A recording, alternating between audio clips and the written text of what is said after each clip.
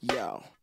Welcome to the Autumn Miles Show. Autumn is a best-selling author, popular speaker, and wife who is obsessed with her husband and 4 crazy kids. She is also the CEO of the Autumn Miles Ministry, as well as a lipstick and lash enthusiast. Autumn's vision is to speak to the culture with bold truth and challenge you to act in raw faith. Here's Autumn Miles. Hey, it's your girl, Autumn Miles. How you doing? It's fall in North Texas. Dan, are we so excited about that? We are very excited. We're so excited. Have you started your fire in your house? No, it's a little early for a fire. Have you eaten a s'more yet? I haven't eaten a s'more, no. No s'mores. Do you like s'mores? I don't know. I'm not sure. You don't know if you like s'more? Do you know what a s'more is? No, I don't even know what a s'more is. Don't. Are you serious? They were never served up in my family, I guess. Graham cracker, chocolate, marshmallow? The ingredients sound great. Are you being for real? Yeah. Oh my goodness. Yeah. What are we doing? Okay, Dan doesn't know what s'mores is. We could do a whole show on Dan not knowing what s'mores are. Dan, I'm bringing you a s'more next week, and we're going to have it together on air, and we're going to tell everyone if you like it or not. I'm in. Let's do it. Okay, sound good? Yeah, it sounds good. Okay, so I haven't had a s'more either this fall, but man, we are so excited. Fall is here in DFW. Today, we are going to do part 2 to a show that I thoroughly enjoyed. It's very close to my heart. We talked yesterday to Latasha Morrison. She wrote a book called Be the Bridge, Pursuing God's Heart for Racial Reconciliation. She has written a book about this. She actually has a whole nonprofit about racial reconciliation. There's 1,000 groups that are all over the internationally, she said, that are meeting to figure out how do we bridge the gap between the different races. And it was so fascinating, you guys, that I didn't want to stop her. Dan was looking at me going, 3 minutes. And I'm like, what? We haven't even gotten started yet. So in just a second, you're going to hear part 2 of our conversation where she talks all about humility, which I am obsessed with. I think sometimes we just need to eat a little bit of humble pie and say, you know what, we don't understand. I don't understand your perspective, but I'm going to listen to you. And she does really a good job at spelling all that out. I want to let you know, I wrote a little book. Hello. I've written 3 of them, but wrote a little book that we released in July called Gangster Prayer. And we had so many comments from people that we put together like almost a document of what this book is doing, transforming prayer lives. If you feel today like you're a prayer fraud. That's what I talk about in the book. Are you a prayer fraud? Do you say you pray, but you don't? Are you secretly jealous that God interacts with other people and answers their prayers, but he doesn't seem to answer yours? Are you wanting more, but settling for less in your prayer life? Are you desiring to engage God, but you just don't really even know the principles of prayer to do it? Gangster prayer. Listen, there's a reason why I named it this. Gangster prayer goes there. I mean, it gets super serious with you from the first sentence, and it will carry you through. I don't want to call it a how-to book because that's ridiculous. We're talking about prayer. God can do what he wants. But principles from God's word that I have clung to that have helped me see the supernatural engage with my life. And I give a personal story at the beginning of every chapter about how there was a huge issue and God came through. So go pick it up. If you evaluate your prayer life and you say, listen, I need help here. I don't have a thriving prayer life. This book is for you. Man, woman, child, it is for you. You can get it anywhere books are sold, and we would be so honored just for you to pick it up and read it. It's a great small group material. We have lots of small groups that are going through it right now. So without further ado, I would like to get into part 2 of my conversation with Latasha Morrison about her book, Be the Bridge, all about racial reconciliation. Here we go. What I want you to talk about is you say this, and I have said this, which I was like, wow, I feel really smart because I've actually said this in the last, oh, shoot, we are running out of time. I think humility is a huge part. If you don't understand, don't make a statement. Racism doesn't exist. Humble yourself and say it does exist. Or maybe if someone comes to you and say, "Oh, I'm experiencing racism," you are. Tell me how. Don't just make a blanket statement when you do not understand what's happening, because this is what infuriates this this idea that racism still exists. Talk to me about being humble, Tasha. I need to hear this from you. I love this. Yeah, we have to start. I think in the book I started with, we have to start with a posture of humility, because pride has taken over. And what you said was great, where if someone comes to you with an issue, just think about the issue. If you come and you're saying to your spouse or to your friend, you know what, you made me feel a certain way, or when you say this and then they deny it and say, no, that's not true. They're taking something that you've experienced and that you know, and they're telling you it doesn't exist. So when we take this, when we think about racism, when we think about that, think about it in the relational terms as it relates to you as a woman, you as a spouse, you as a friend, and how if you were telling someone something that you were experiencing and they tried to explain it away. And so that, first of all, you wouldn't trust that friend anymore. You wouldn't want to go to that friend anymore. And so we really have to start with this place of humility, where it's like, you know what, I may not have all the answers. Yeah. I don't have the solutions. I don't understand everything. But sometimes it's the pride in us that makes us think that what we see is what we believe. But really the thing is like we actually, our belief systems cause us to see in a different way. Yeah. And so a lot of times we can see the same thing, but because of our belief systems, people actually, they don't believe what they see what they already believe. And so what we have to approach this conversation is with that of humility, understanding that what you're actually seeing may not truly be what's happening. Yeah. You know? Yeah. And so we have to embrace other perspectives. And one of the greatest things that we can do, and why I'm able to do this work, is because I grew up in a very diverse community that is not the same for everyone. You have to really, that proximity is not the answer, but it is a beginning step, because you have to think about it. People were proximate to African Americans and, throughout history, but in some of those cases, they still were abused. You know what I'm saying? So proximity doesn't necessarily change you, but when you approach proximity as it relates to relational, when you're trying to get to know, the reason why I understand Asian culture and the Asian community is because I have Asian American friends that I sit with, and not just one, because no group is monolithic. All white people are not alike. All Asian people are not alike. All black people are not alike. All Native people are not alike. All Latino people are not alike. And so you have to diversify your friendships and sit with it. I follow people that are Native American online, that are telling their stories, that are recounting their history, that are running organizations, that are speaking on behalf of their people, that know and understand their story. They've endured great trauma in this country through boarding schools where their culture and language have been stripped from them. There's groups of Native people that have no idea. They've assimilated, and most of them don't even know about their Native American ancestry. And so I sit with that. I follow Asian American people so that I can understand the history. The same thing with Latino Americans. And so that's what I would encourage people to do, is to realize and to really do self-introspection, that I'm not coming to this with all the answers, but I'm coming with an open hand. I want to listen. We want to learn. We want to lament.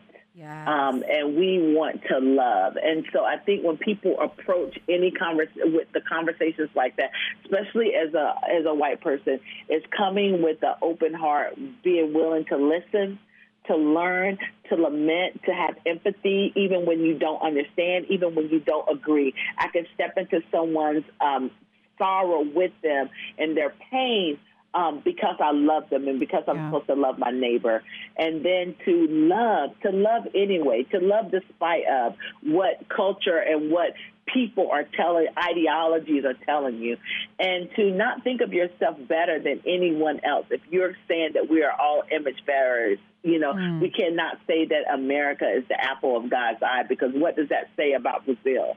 What does that say about Iran? If we truly believe this, and it's not just talk, if we truly believe this, if it's not just talk, we have to understand that God is at work in every ethnicity and in every culture and in every country. God has his people. Christianity didn't start in America. It didn't start in Western culture. It started in Eastern culture. It started in Northern Africa.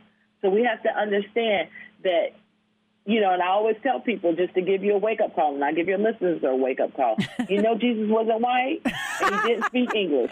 Right. So just a reminder, because sometimes what we see is what we believe. Yeah. And, when we think about pictures and stuff that were created by the Catholic Church, it went to appease a certain group of people to make Jesus into this lighter character. But I'm saying if our goal is eternity, and if we're talking about having heaven, a little bit of on earth as it is in heaven, a lot of us going to get to heaven. We're going to see Jesus, and we're going to be like, ooh. Well, who are you? Who are you? This wasn't the picture I saw in Sunday school. This isn't the right picture.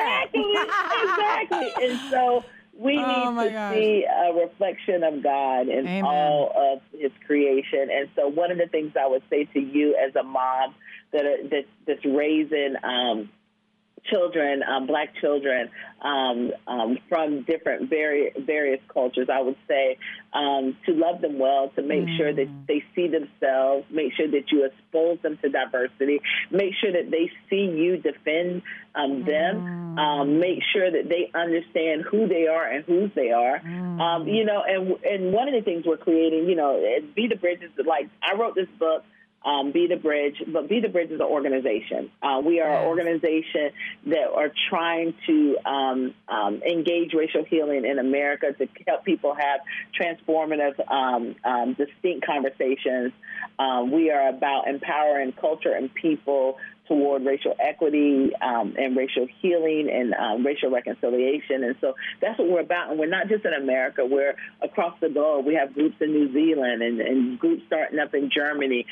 This is where God has his people. We're just a part of it. And so I would just encourage you to continue to talk, to continue to be uncomfortable. This conversation is not comfortable. I mean, who signs up to do this? I mean, we look at history. People die doing this, speaking truth. And so I would say continue. We are also developing tools and resources around the conversation of transracial adoption to help families as they're engaging. Oh my goodness, that would be so needed. That's so needed. It's going to launch in 2020. So stay tuned for that. Wow. As it relates to Be the Bridge. And so we just want to help people. We want to love people well. And, even when I say love your enemies, that includes me, so people who don't understand this, people who cause great pain and trauma to my heart and to my very existence, I'm still called to love them and see the humanity in them. If I can do that in the midst of all this happening,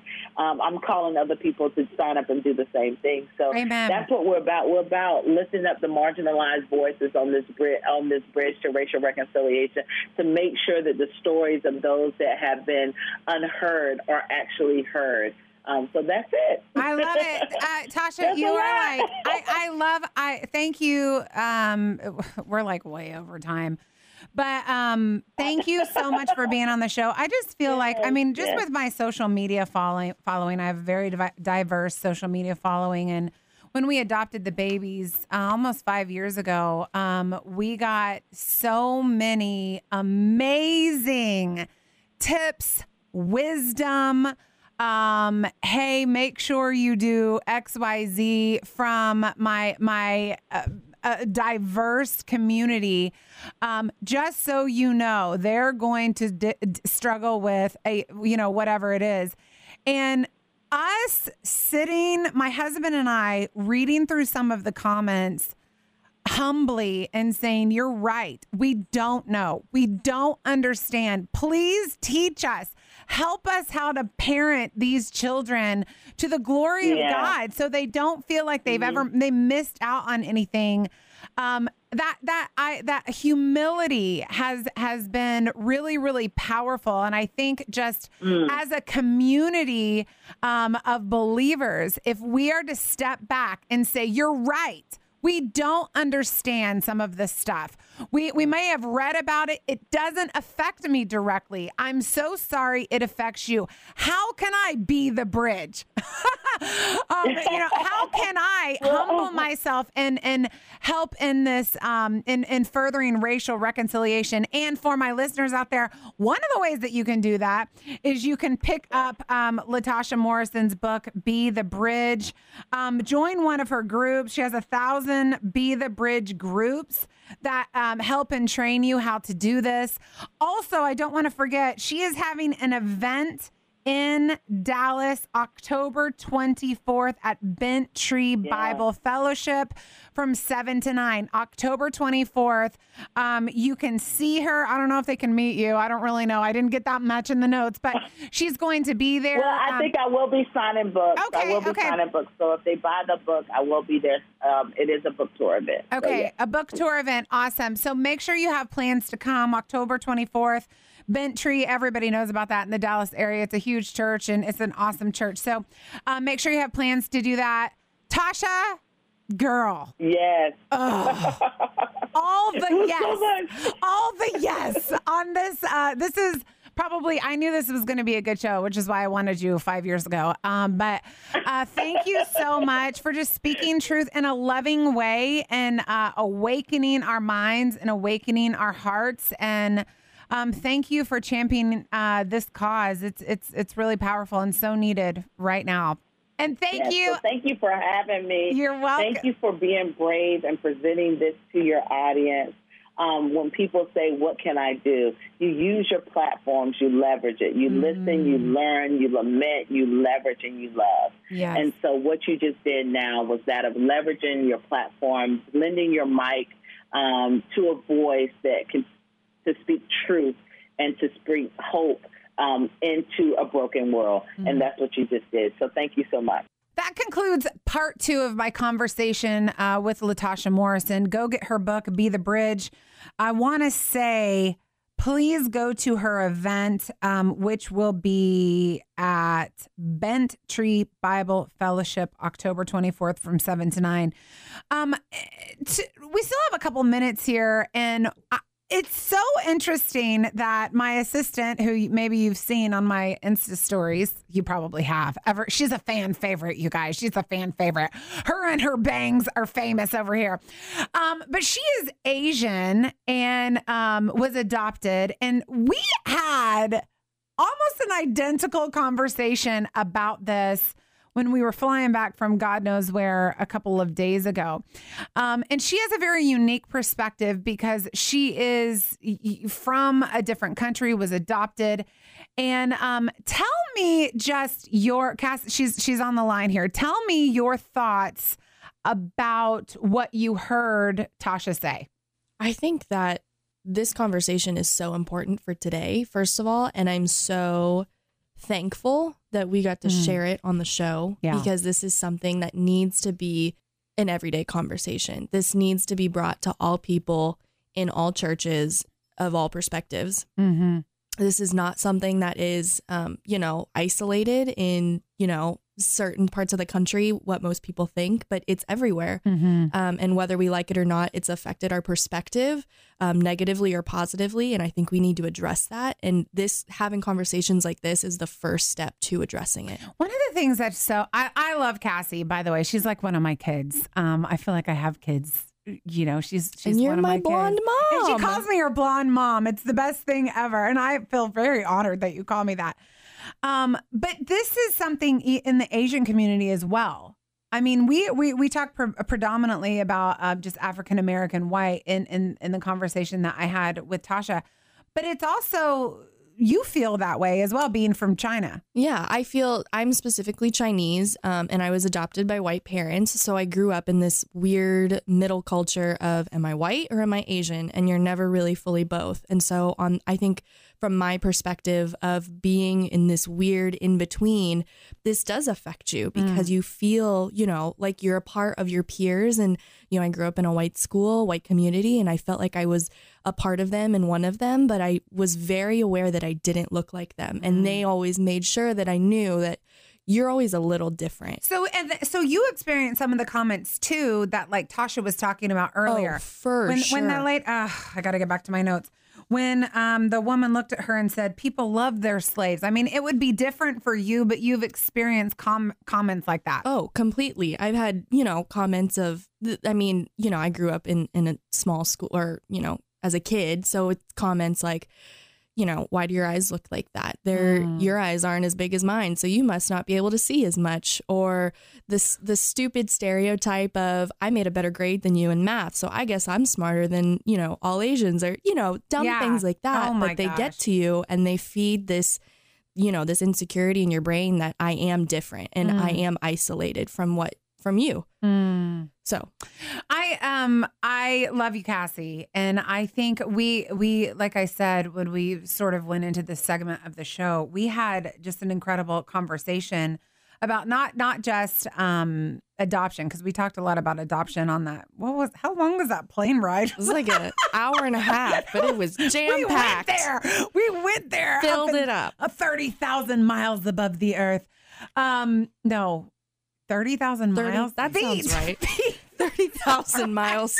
That we would have been on seems Mars. not safe. That was not where we were. Besides the point. We did not go to the moon and have this conversation. But I think also you were really helpful to me in this second part. We talked about humility. And here you are helping me, significantly younger than me, give me wisdom towards raising my children of a different race. And I just want to publicly thank you for that, because that humility, I think, is so incredibly important. I don't have it all figured out. I don't have it all together. And what she was talking about earlier in the show, listen, be humble.